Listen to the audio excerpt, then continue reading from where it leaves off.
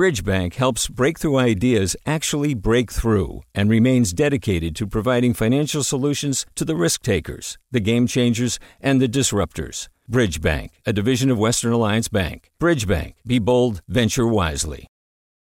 Hey, it's Avery Trufelman, host of Articles of Interest, and I've got to say, I've been a fan of KQED ever since I was a little kid, and I would come out to San Francisco to visit my grandma. It was just what we'd always turn on every time we got in the car, every time we were making dinner and turning on the radio. It was always KQED. And then over the years, I've become a massive fan of KQED podcasts because this is local reporting at its best. These are answers to questions you've always wanted to know, interviews with exciting, unusual voices, necessary journalism, all told with love and care and artistry. And did you know that a majority of KQED's funding actually comes from members? It's just people like you and me supporting the programs they love, while also getting access to cool events, behind-the-scenes footage, and so much more. If you want to sign up and be a part of this amazing community, visit donate.kqed.org/podcasts to become a member today. That's podcasts with an S. Thank you for listening, and thank you for your support. From KQED.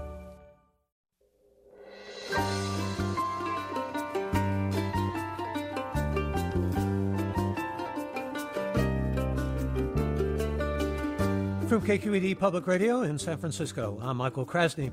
San Francisco Pride marks its 50th anniversary this weekend, and although the COVID-19 pandemic has pushed events online, the celebrations continue. We'll hear about the programs, discussions, and performances on tap in California, and we'll reflect on the history and future of the Pride movement. And as protests sparked by the killing of George Floyd and other African Americans continue, we'll explore how the fights for racial justice and LGBTQ+ rights intersect and how activists are informing and supporting each other. That's all next after this news.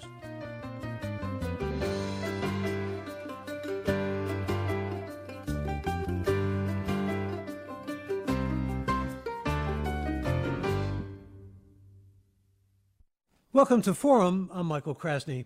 It's the 50th anniversary of LGBTQ Pride this weekend in San Francisco, and while the pandemic may have canceled the parties and parades, the celebrations are carrying on virtually. In this hour, we're going to hear from Pride organizers in California about how you can join in, and as the nation continues to reckon with systemic racism exposed by the police killing of George Floyd, we'll also discuss what the movements for racial justice and LGBTQ rights have in common and how activists can further work together toward a more equal society. Joining us is Carlos Uribe, co-chair of Oakland Pride, and welcome, Carlos Uribe. Good to have you with us. Thank you for having me. We also want to say good morning to Carolyn Weisinger, who is board president of San Francisco Pride. Good morning, Carolyn. Good morning. Thanks for having me. Glad to have you, and also glad to have with us Fernando Ziwaifak Lopez, executive director of San Diego Pride. Welcome to the program.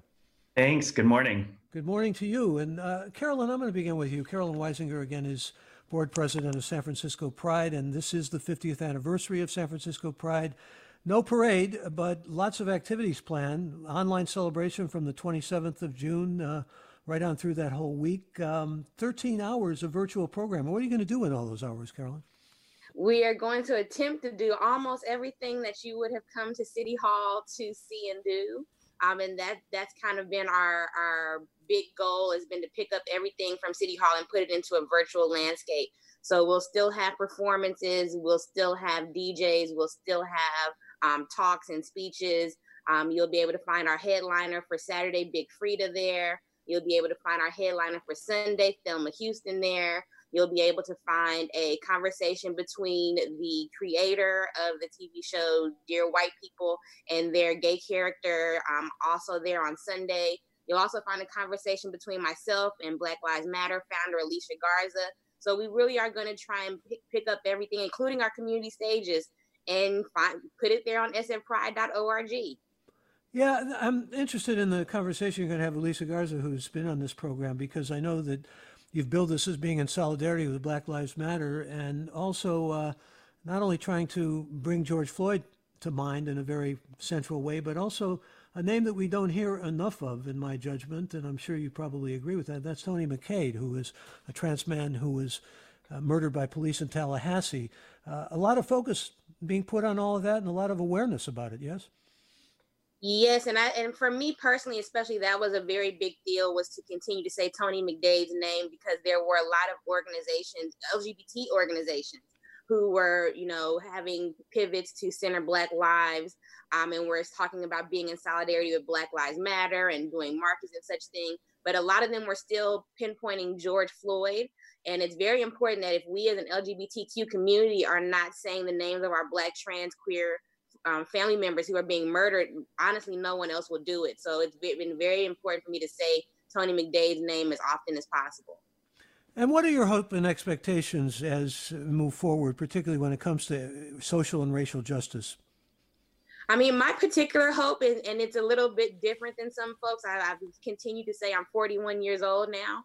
So I've lived through the Rodney King uprisings. I've lived through the hoodie movement after Trayvon Martin. I've lived through the I Can't Breathe t-shirts after Eric Garner.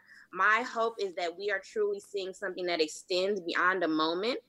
As I continue to say, you don't have to pivot to center Black lives if you're already doing it. So that's my sincere hope. I hope that the pragmatic part of me that says we've seen this before does not win out. I really truly hope that a lot of these organizations and communities, including our organizations, I mean, I won't be president forever, so I hope that all of our organizations continue to this from a moment into really making sure we're doing a better job of centering and uplifting Black, queer, and trans lives. Well, you're talking about what you've went through, what you have experienced. You didn't experience Stonewall, but I know there's been an attempt not only with SF Pride, but with pride movements throughout the world, really, to go back to Stonewall and the riots that occurred in 1969 in terms of gay and lesbian liberation at the time.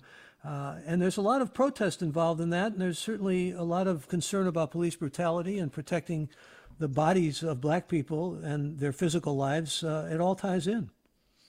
I mean, it absolutely does. And that's been also my party line ever since the demonstration started. We started to receive, honestly, emails demanding we need to cancel Pride and focus on Black people. And I'm like, well, hold up. Black people have been here since we literally threw the first brick, and the first brick was thrown to protect first brick was thrown by a Black trans woman to protect the life of a Black butch woman who was being violently detained by the police there at the Stonewall Inn. And I think that over 50 years, we have not done a very good job of telling that story. We have not done a very good job of telling the stories of a lot of the Black, queer, and trans people who have played very important roles, not just in the LGBT movement, but going back even before that, to the civil rights movement. When you talk about the March on Washington, and a lot of people like to quote Dr. King, but they don't quote the fact that that was arranged by Bayard Rustin, who was a Black gay man who was quite honestly pushed out of the civil rights movement because he was a Black gay man. So there's so much history that we need to continue to, if we're not already saying it, that we need to continue. The woman that threw the brick, is Marsha P. Johnson. I just wanted to mention her name. And there's been a lot of sort of resurrection of the name Sylvia Rivera, who was a Latina ex-woman who was also involved in the protest movement at Stonewall.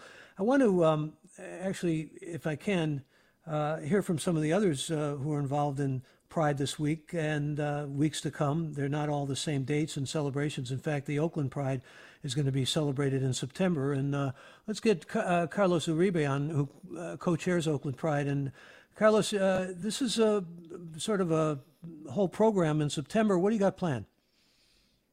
Yeah, absolutely. As you mentioned, our Pride happens in September. This year we are doing September 6th to September 13th, so a week-long celebration that will be bringing programming online. We're going to be highlighting local artists, local performers, spoken word, even doing after dark events, as we're calling them, and really going to highlight a lot of what's in our community and really highlight the folks that build the movement here in East Bay and in Oakland. We're going to give opportunities for areas, organizations like the LGBTQ Center here in Oakland to have some time on our channels, we're calling them. We're really looking forward to it. We're going to have about 12 different channels, which would represent our stages at Pride. But in addition to that, having specific content channels that are going to highlight different communities within the LGBTQ plus umbrella.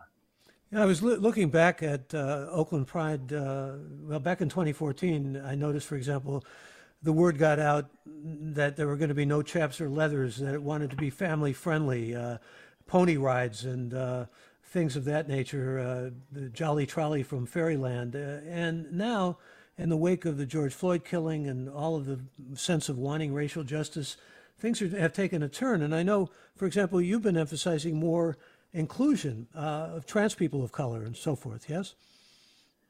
Absolutely. I mean, I think every year we as an organization kind of look at what we're doing, the work that we're doing, and who's showing up to Pride, showing up for Pride. And we want to make sure every year we're looking at who are we not reaching, who are we not bringing in, who are we, needing to highlight, and what are the voices that need to be lifted and raised. So yeah, absolutely. We every year look at how we can further, the voices that need to be highlighted in our community. When you think about the movement and how it can evolve, you bring that in as well? Absolutely. I mean, we look at the protests that are happening right now around the Black Lives Matter movement, and we can't help to think that we, as a movement as well, are inextricably linked. Intersectionality is hugely important, and we can be Black queer, and we can be Indigenous and queer, and we can there are so many intersections.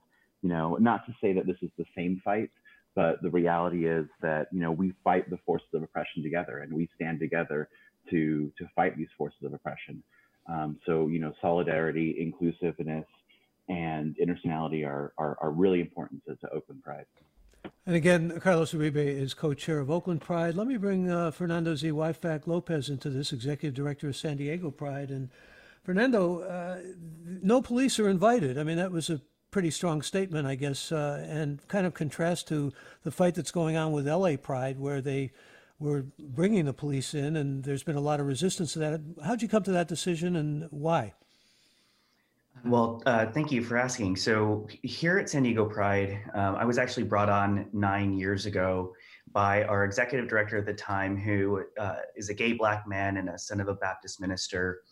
And he brought me to Pride at the time to help make this organization into a year-round education and advocacy organization, and to leverage the resources that we had and the sort of outreach, sort of leverage and platform that we had to communicate more of the social justice message of the LGBTQ movement.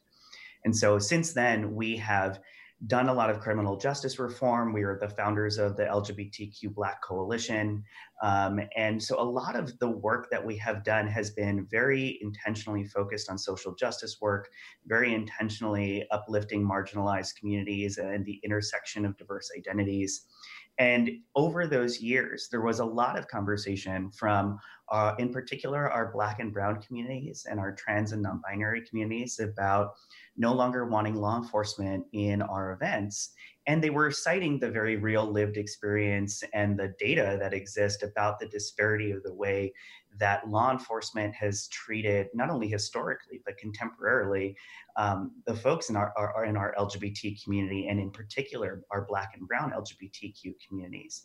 And so this has really been for us a very long conversation. We have talked over the long term with local elected officials, with law enforcement, with community activists. And so with the recent sort of civil uprising that's been happening, those calls to remove law enforcement agencies from having contingents in the parade and festival escalated. And so we got on the phone and we had a lot of conversations and came to the conclusion that this was the right thing to do, at least for now, that what folks are witnessing on TV and social media is trauma. And for a lot of folks, they didn't have to see that. It wasn't part of their lived experience. And now with social media and everyone having a camera on their cell phone, it's really brought to light how traumatic these experiences are and what the lived experience of our Black, Brown, and trans community and LGBT community have been. So it was really an acknowledgement of the fact that currently law enforcement is not in alignment with our mission statement, which is fostering pride, equality, and respect for all lesbian, gay, bisexual, and transgender communities locally, nationally, and globally. And so maybe when they meet those expectations of treating us fairly, equally, and with respect, there might be a consideration in the future of having them rejoin as agencies. But right now, we haven't prohibited any people from participating. People can come and participate. So just because they're a law enforcement officer doesn't mean they can't come and buy a festival ticket or march in the parade with the church or a school. You could have a gay black cop, for example, right? Right. Come in pedestrian clothes, of course. But I want to also give you an opportunity to let us know what you're going to be doing because it kicks off July 11th, and you got a lot of events that are planned, all of them virtual, right? Yeah, basically everything Carolyn said. We're doing it all. So thanks for the labor there, Carolyn. Sure. I'm glad Carolyn did your labor for you.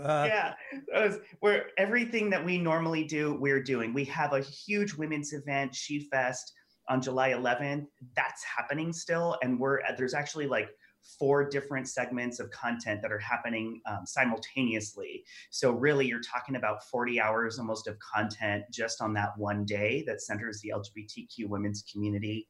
We've got our Light Up the Cathedral event, which is our interfaith event. And this year, our keynote speaker is going to be Reverend Naomi Washington Leapart, the Director of Faith-Based and Interfaith Affairs at the City of Philadelphia. And she's done a lot of interfaith work and anti-racism work and work for the LGBT community. We also are awarding their Reverend Dr. J. Lee Hill, who is a Black lead pastor at the Christian Fellowship United Church of Christ, because in January of this year, we had seen the rise in hate and violence targeting the LGBT community and the Black community. And so we really wanted to use a lot of our events this year to talk about those intersections of violence and discrimination and disparity. And then all of this happened this year, and we were, just sort of, okay, well, this is what our programming already was. And so that's a Light at the Cathedral, and our Spirit of Stonewall Rally is what we do every Friday before Pride. And that's where we sort of honor our community leaders and talk about the movement work. And Fernando, excuse me, there's going to be a lot of honoring going on. There are a lot of grand marshals, in fact, and it gives me an opportunity to thank you for letting us know what's going on in San Diego. I want to bring Joe Hawkins into this, though, who's CEO and co-founder of the Oakland LGBTQ Community Center, and who actually was a grand marshal, not only in the Oakland Pride Parade, but also the San Francisco Pride Parade. And Joe, good to have you with us. Welcome. Hello, and thank you for having me. I'm also the co-founder of Oakland Pride. Yeah, you're somebody, in fact, who has quite a resume. I mean, what you've done in terms of AIDS activism, I wanted to get that out there because you really deserve the props. What you've done for supportive housing and tech training for low-income youth. You even managed to get yourself on the Oprah show. But I want to talk with you about what's going on now with respect to the present role of the Oakland LGBTQ Community Center. It's and as you said, you're not only co-founder, as I said, you're not only co-founder, but they're playing a big role in terms of pride, and also trying to be, again, this theme that I keep coming back to, inclusive. Yeah, I want to first thank everybody who was on the panel, and I want to make a statement that Blacks have been slaves in America on American soil for longer than we've been free. And so there are a lot of nuances in the queer community and intersectionality. For example, there are Black prides in America that are a direct reaction and response to white queer racism. So, and we're seeing a lot of people talk about Black Lives Matter today in the queer community that weren't talking about that not too long ago. So I don't want to give you any impression that we're all kumbaya here. Even though the Civil Rights Act of 1964, I respect our history and the throwing of the brick or the rock or the pebble or whatever it was, that Stonewall, that people seem to not have figured out what really happened. But right now we know the Supreme Court has stated that LGBTQ people are protected under the Civil Rights Act of 1964 in the workplace and other provisions under that act. And that's directly related to what black people have done in this country. So the foundation of queer civil rights is what's happened with black civil rights. And yeah, I'm looking at a tweet here, Joe, from a listener who says, please don't ignore the name of the butch woman who started Stonewall, Stormy Delavateri. Lesbians are getting erased with the latest Pride discussion. Does that resonate for you? Yes, it does. And I think that what I like to focus on what I am very clear about, for the fact that we're in a situation where the same week that President Trump revoked discrimination protections for trans people, 2 black trans women, Rhea Milton and Dominique, quote-unquote, Remy of Pennsylvania, was murdered. And I heard the discussion about Tony McDade. Here in Oakland, our coordinator, who was a trans man, black trans man, organized the largest Tony McDade trans march here in California through the streets of Oakland. So I think right now, I'm glad to see everyone talking about this. Even our pride through the whole, Oakland has been seriously gentrified, just as cities have been done across the country. And many of the black queer leaders who were a part of these communities have also been erased and replaced with white faces, white leadership, or non-black leadership.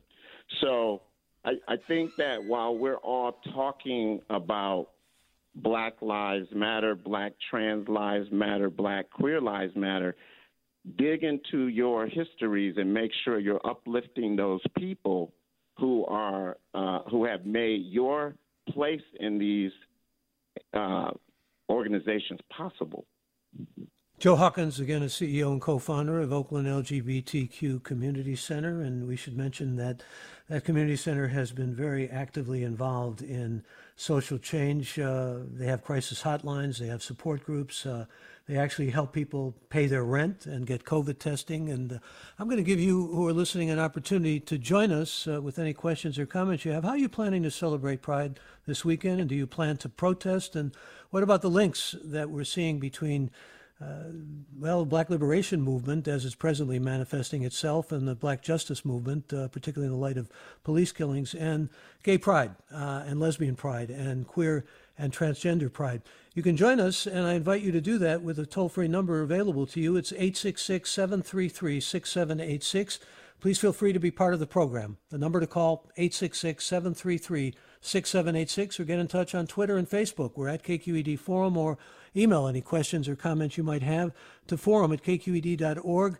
And when it comes to gay rights and gay equity, what comes to your mind? And what comes, I'm looking at some comments here that I'm going to read, in fact, because things are coming to listeners' minds, and we want to hear from as many of you as feel you want to join this conversation. Lloyd writes, I've spent June spreading information demonstrating the shared experience of the political movements of the gay and African American movements, linked and have the same goals: civil rights. While they may look different on the surface, each group has been a target of oppression. We should all understand how we are mutually connected in our pursuits for equality. Wondering, actually, go back to you on this, Joe Hawkins. The listener is talking about civil rights, remembering a distinction that Malcolm X made between civil rights and human rights. We're talking about both here, aren't we?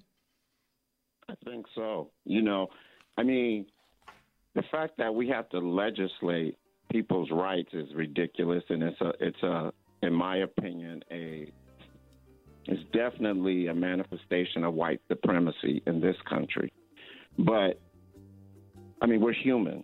We are human, and we deserve to all have the same right as the next person. So I agree with Malcolm X in that respect. But I also know that even in our own African American community, Black queer people are not treated equally. Excuse me, we're going to have to leave it there for the moment, Joe, because I'm coming up on a break. But when we return, we'll talk some more about this, and you're welcome to join the conversation. The number to call, 866-733-6786. That's 866-733-6786, or share your thoughts through Twitter and Facebook. We're at KQED Forum, or email questions to forum@kqed.org. I'm Michael Krasny.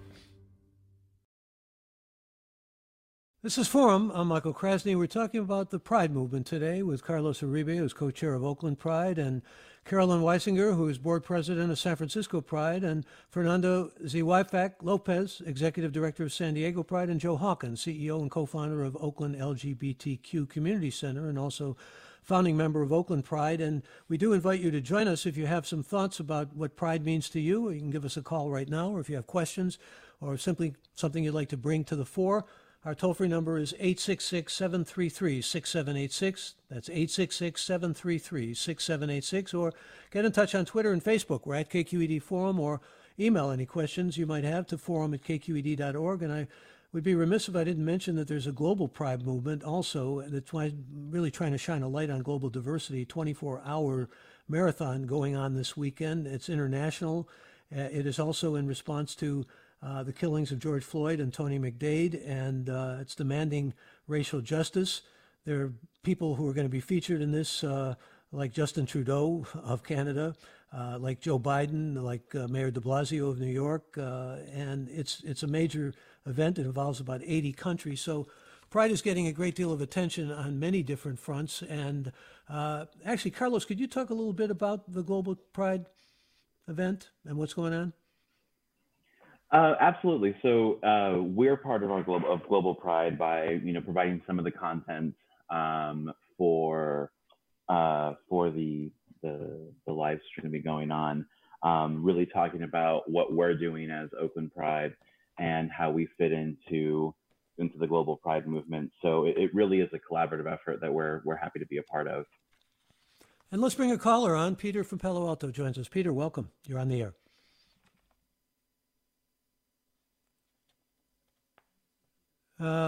Peter disappeared. Actually, let me go to you, Carol Weisinger, because I think Peter was going to ask about corporate sponsorship and express some concerns on. Do you hear a lot of that? Those in the movement expressing concern about all the corporate sponsorship? Oh, absolutely. And of course, it's something that we talk about all the time in a pride that is as large and a parade that is as long as San Francisco Pride.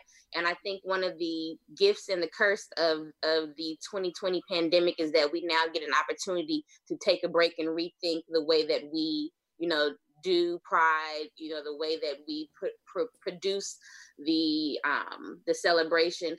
And Carol, I think forgive me, hold on for a second. I think we have Peter back on the line. I'd rather he frame his question specifically the way he wants to. Peter, go ahead. Hi, thank you. I appreciate this. So I was wondering, what are the policies for a corporation to become a sponsor? I'm primarily speaking to social media companies, but it applies broader.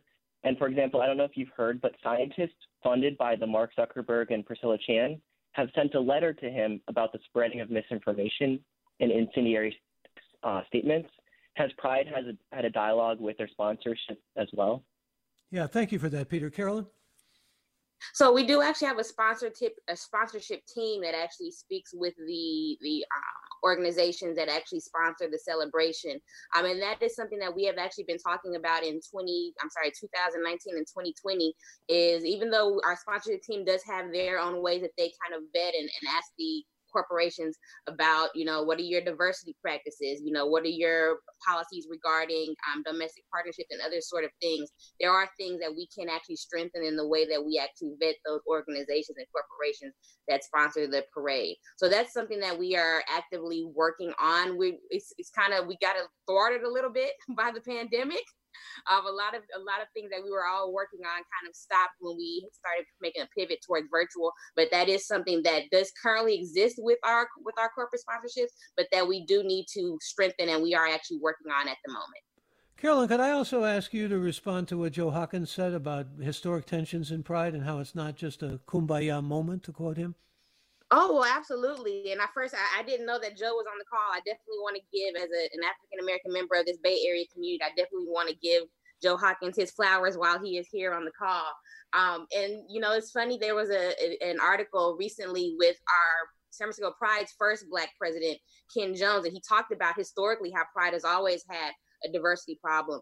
And one reference point that I keep going back to is there was an interview last year with David Johns, the president of the National Black Justice Coalition. He was on the Breakfast Club, and he talked about how communities, quote unquote, gay communities like the Castro, like West Hollywood and Los Angeles, they weren't really created with African Americans in mind. Things like the coming out movement, that was not for Black folks. That was specifically so that white cis queer men could build and gain social and political power. And so in that, anytime you have any one group that's trying to gain political power, then that means that another group is being marginalized and oppressed. So I want to actually go back to what Joe mentioned about the Black Prides. And I'm sure he'll probably date check me on this because I'm going to get the dates wrong. But even though I'm from here in the Bay Area, I came out when I lived in Southern California, and somewhere around 25, 30 years ago, there was a group of Black gay men who decided that the pride out there was not for them. And they created the Black Gay Beach Party. And now you see things like Houston Splash, you see Atlanta Black Pride, you see all these prides that have sprung up out of the fact that the folks in those communities did not feel visible and represented. And quite honestly, a lot of times Black queer people are seen as quote unquote ghetto and put out of spaces. This happens in our neighborhoods to this day.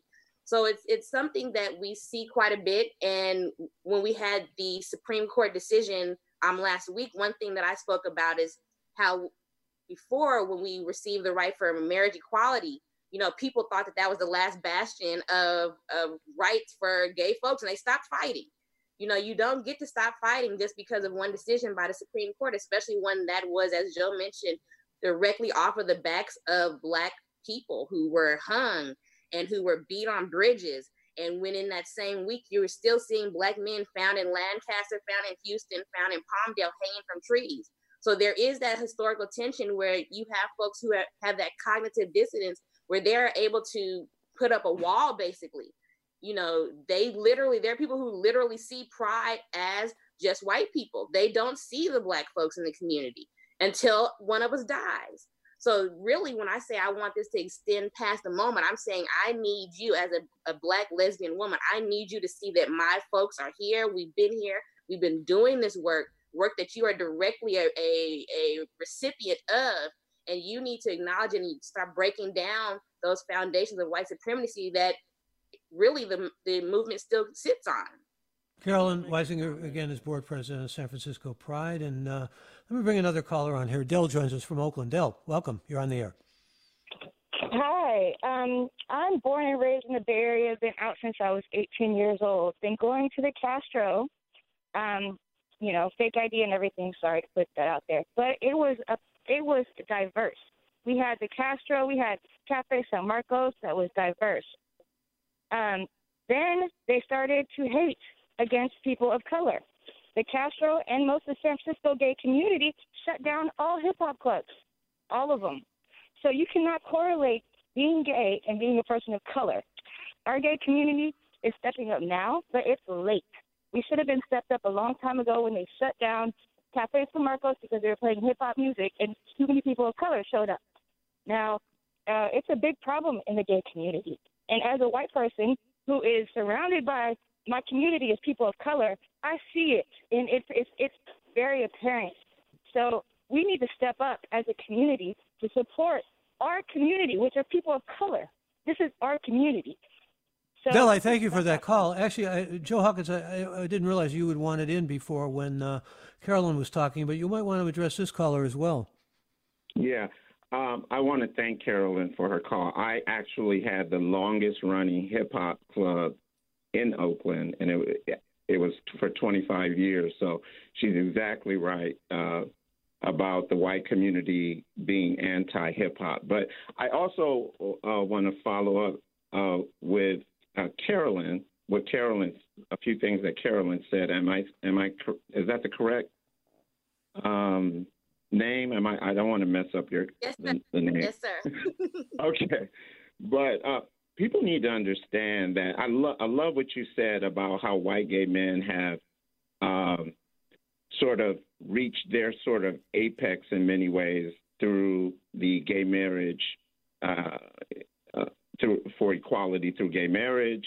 And And even with healthcare, because HIV and AIDS among white gay men has plummeted.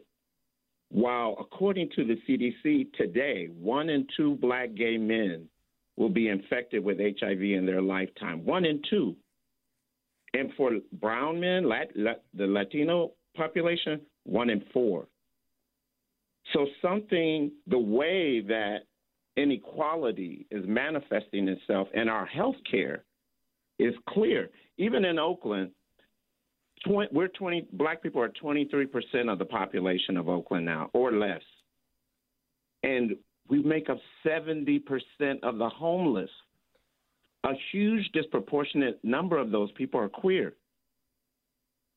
And because the white community isn't having this experience, it's not on their radar.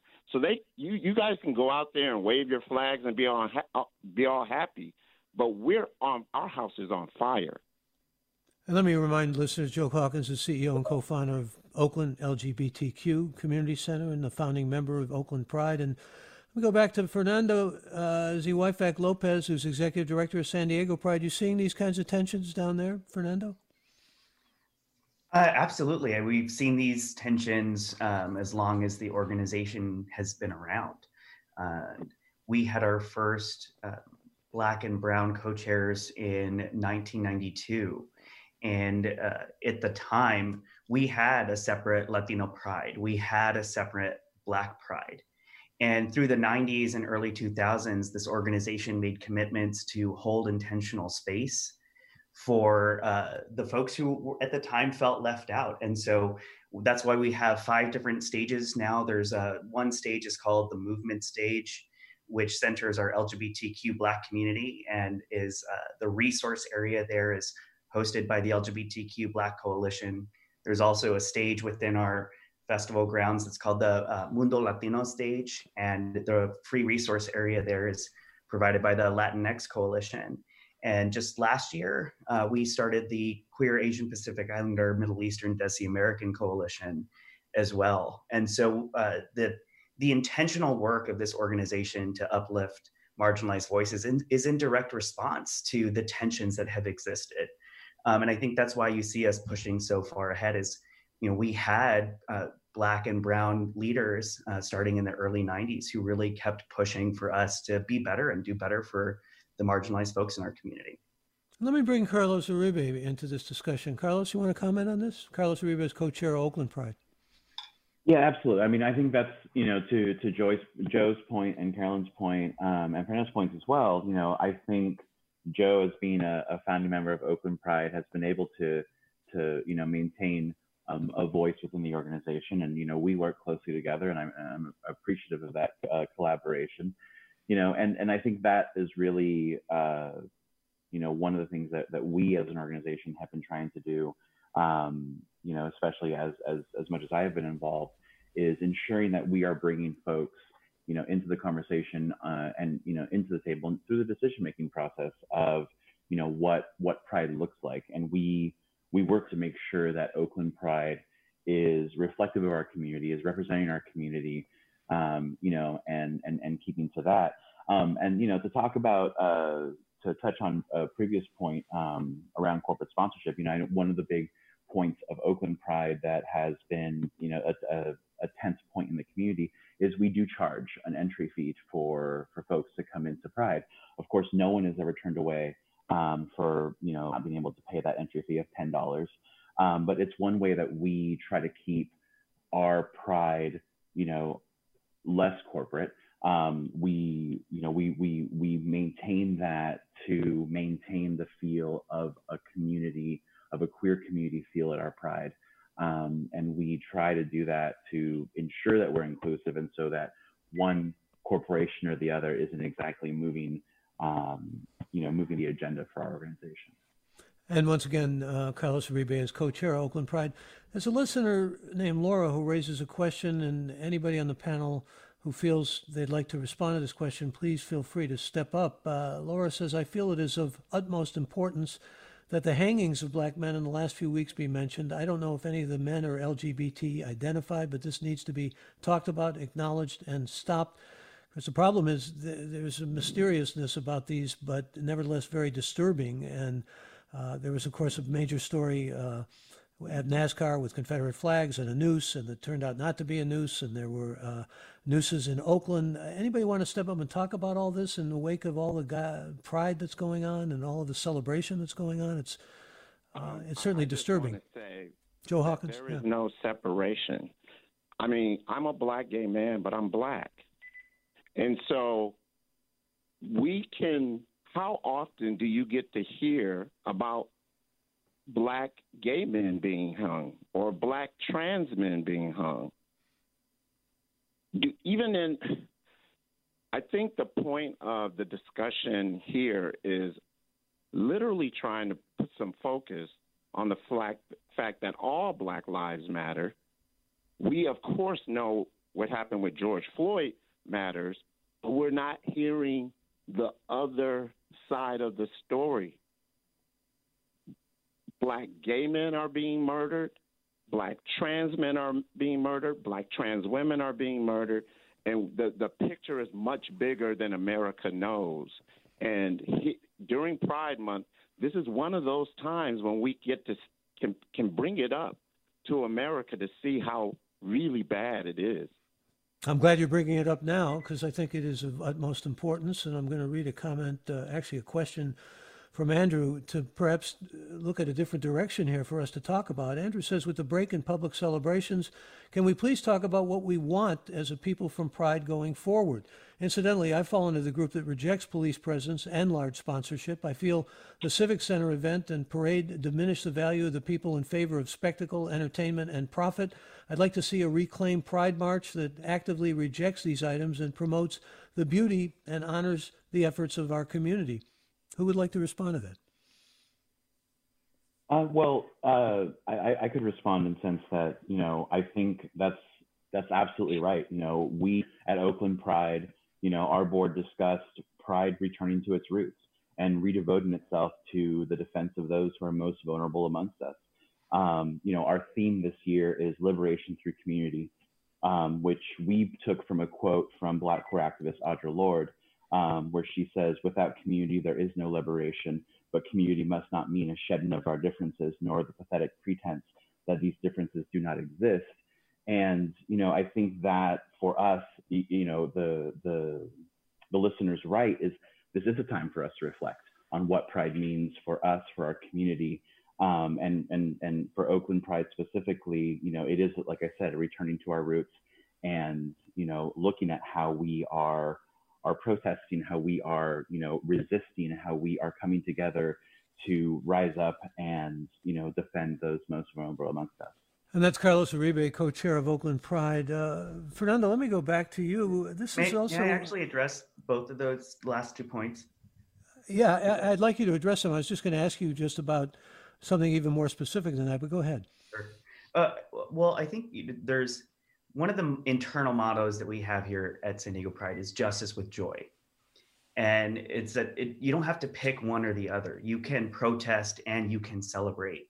And in 2016, when 49 lives were taken too soon at Pulse, we led the parade with the 49 images of the faces of the people who were lost with their names and their ages written boldly. And then last year, when we found ourselves in an epidemic of Black trans women being killed, we did the same. And you can call it out and you can also seek joy. You can seek justice and you can seek joy. We worked with our state and local legislators last year during the epidemic of killings of Black trans women to have the reading of the names from the state floor at the Capitol in Sacramento and have the session ended early in honor of those who had been killed. And we did the same here in the city of San Diego, and that was led by San Diego Pride.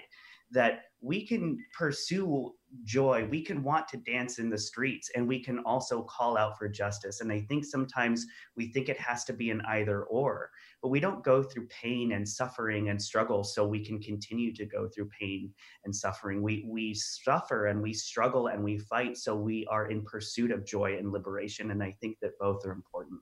I think that's terrific. You can actually pair joy with justice. I appreciate that conversation. And I also know that the joy seems to outshine the other issues. And That's Joe so Hawkins. Yeah. I think that only we are now seeing it now, San Diego. I can't remember what your name is, but Fernando. Fernando, we've always celebrated. When have we not celebrated? When have we not had the party? But this, what you're seeing with the Black Lives Matter issue, this is relatively new. This is global, worldwide, because people are fed up. And we have to be fed up. Pride has to be fed up. We have to do some things that make the other issues rise above the party.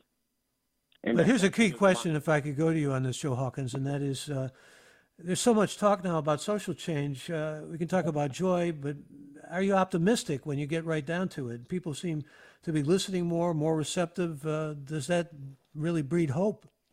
Yes. What I'm seeing is unprecedented, and I'm so happy.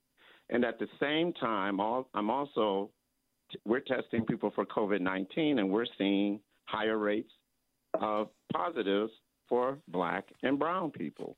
I'm still seeing people younger and younger coming to the center who are on the streets, and we have no housing for them. So I would like those issues to be pushed to the forefront, because we know how to party, but we definitely also knew how to protest, and we need everyone on board to help to make push these issues to the forefront. Yeah, we were talking earlier with you, Carolyn Weisinger, about the roots in Stonewall and the need for protest and so forth. Can you get that balance, the Pride movement, between protest and celebration and joy? I think that we can get the balance. I think that it's about figuring out the best way to carry out mission and vision and priorities. I think that, and to Carlos's point, we actually discussed, how San Francisco Pride is one of the last free prides, and about, turning into the pay to come model, so that we can limit the amount of corporations, so we can make sure in recent years prior to my joining the board, there was first the resistance contingent that was created. There was the attempt to put the nonprofit organizations ahead of the corporations, but there's still always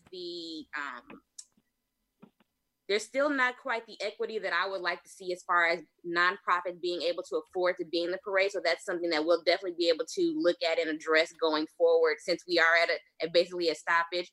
I think it's definitely going to take having a lot of conversations about how to find that joy and that justice, because yes, to both to Fernando and Joe's point, we do have to definitely find a balance. I know, back in the old days, people would protest and then go home and have a house party at the house. And it was probably to get $5 from everybody to pay the rent, because people couldn't afford to be out, working for the community and then paying their rent.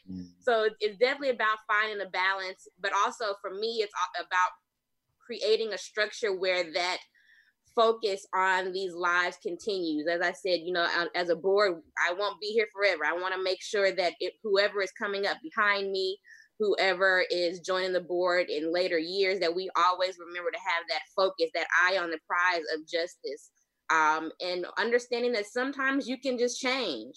Sometimes you can change relationships. When we talk about police presence in the parade, when we talk about corporations, it's about relationships. It's about changing the way that people show up.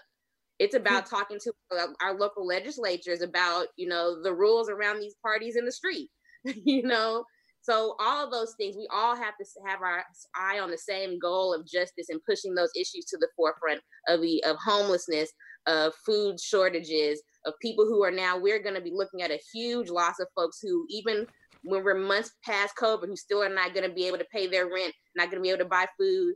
So we have so many issues that we're going to have to focus on. And one thing that I love about all of our organizations is that we do try to, every way we can, put funds into that community. I had a friend one time, my friend Ebony Ava Hopper, and I will continue to say her name. She's a trans woman activist out of Sacramento. And she says one time on Facebook, if you see a Black trans woman, give her $20. And I said, well, Ebony, I don't have $20 to give her. But what I do have is I do have privilege and access to help her find somebody else's money to live. And so that's what I always seek to do is if any money that I can get from San Francisco Pride to give to Black trans folks, that's what I would like to do. When it came to the LGBT folks who were affected by the COVID crisis, that's what we wanted to do. So I try to strike that balance. It's a privilege to be at the table with these organizations and say, give us money to give to our community. But they have to be also in community in concert with us in the goal that we have as far as making sure we're taking care of these issues. And Carolyn, if I could, all this is going to be up for discussion in the Lavender Talk series and the kind of celebrations that you're doing that include a lot of discussions and a lot of panels, talks? Absolutely. The Lavender Talks is something that we started in late May at the kickoff of the celebration that we will continue through the summer months. And a lot of the talks that you'll see on the live stream will live on our YouTube channel. I encourage people to watch them. I was told last night that, someone was watching the Alicia Garza interview and that it was really powerful. So I encourage people, if you can't find the live stream, to go back and find them so we can continue to have these conversations. And to Fernando, I know Fernando and our executive director have been in conversations a lot. And we want to do a better job of making sure that we're doing more throughout the year and not just focusing on the celebration. So a lot of that is having conversations and then going out and creating different initiatives that we can do in the community.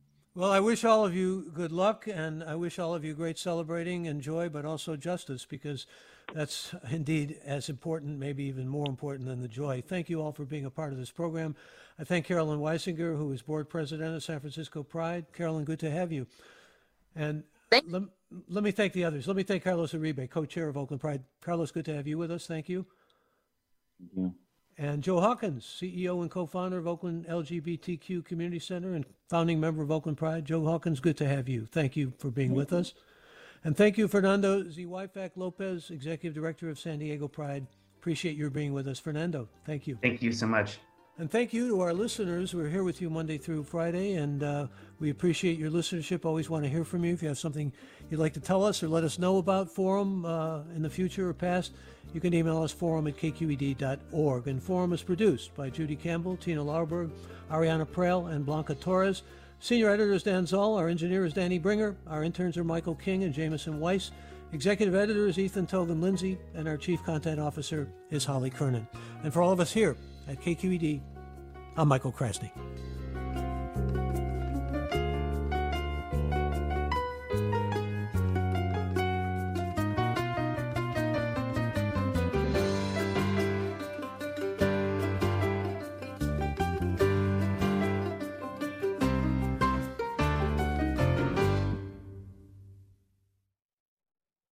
Funds for the production of Forum are provided by the members of KQED Public Radio and the Germanicos Foundation and the Generosity Foundation. Support for Forum comes from San Francisco Opera. Set 10 years after a school shooting, the critically acclaimed opera Innocence takes us into a complex emotional journey where our understanding of innocence and guilt is constantly upended. Kaya Sariaho's ethereal score collapses the past into the present as a community of survivors grapple with how to move forward. Don't miss the highly anticipated American premiere of Innocence, June 1st through 21st. Learn more at sfopera.com. We've all got those parts of our house where the internet just won't go. Well, if you had wall-to-wall Wi-Fi from Xfinity, you could worry less about dead spots. Because with wall-to-wall Wi-Fi from Xfinity, you get fast speeds, reliable connection in every room, and power for all of your devices, even when everyone's online. That's wall-to-wall Wi-Fi only with Xfinity. Restrictions apply, not available in all areas. Actual speeds vary. All over the country, we need to improve reading in Wisconsin. Schools are changing the way they teach reading. I'm calling for a renewed focus on literacy. We have gotten this wrong in New York and all across the nation. And it's happening because of a podcast. I think your podcast has changed my life. And I'm going to share this podcast with everyone I meet.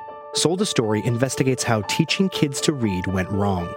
New episodes of Sold a Story are available now.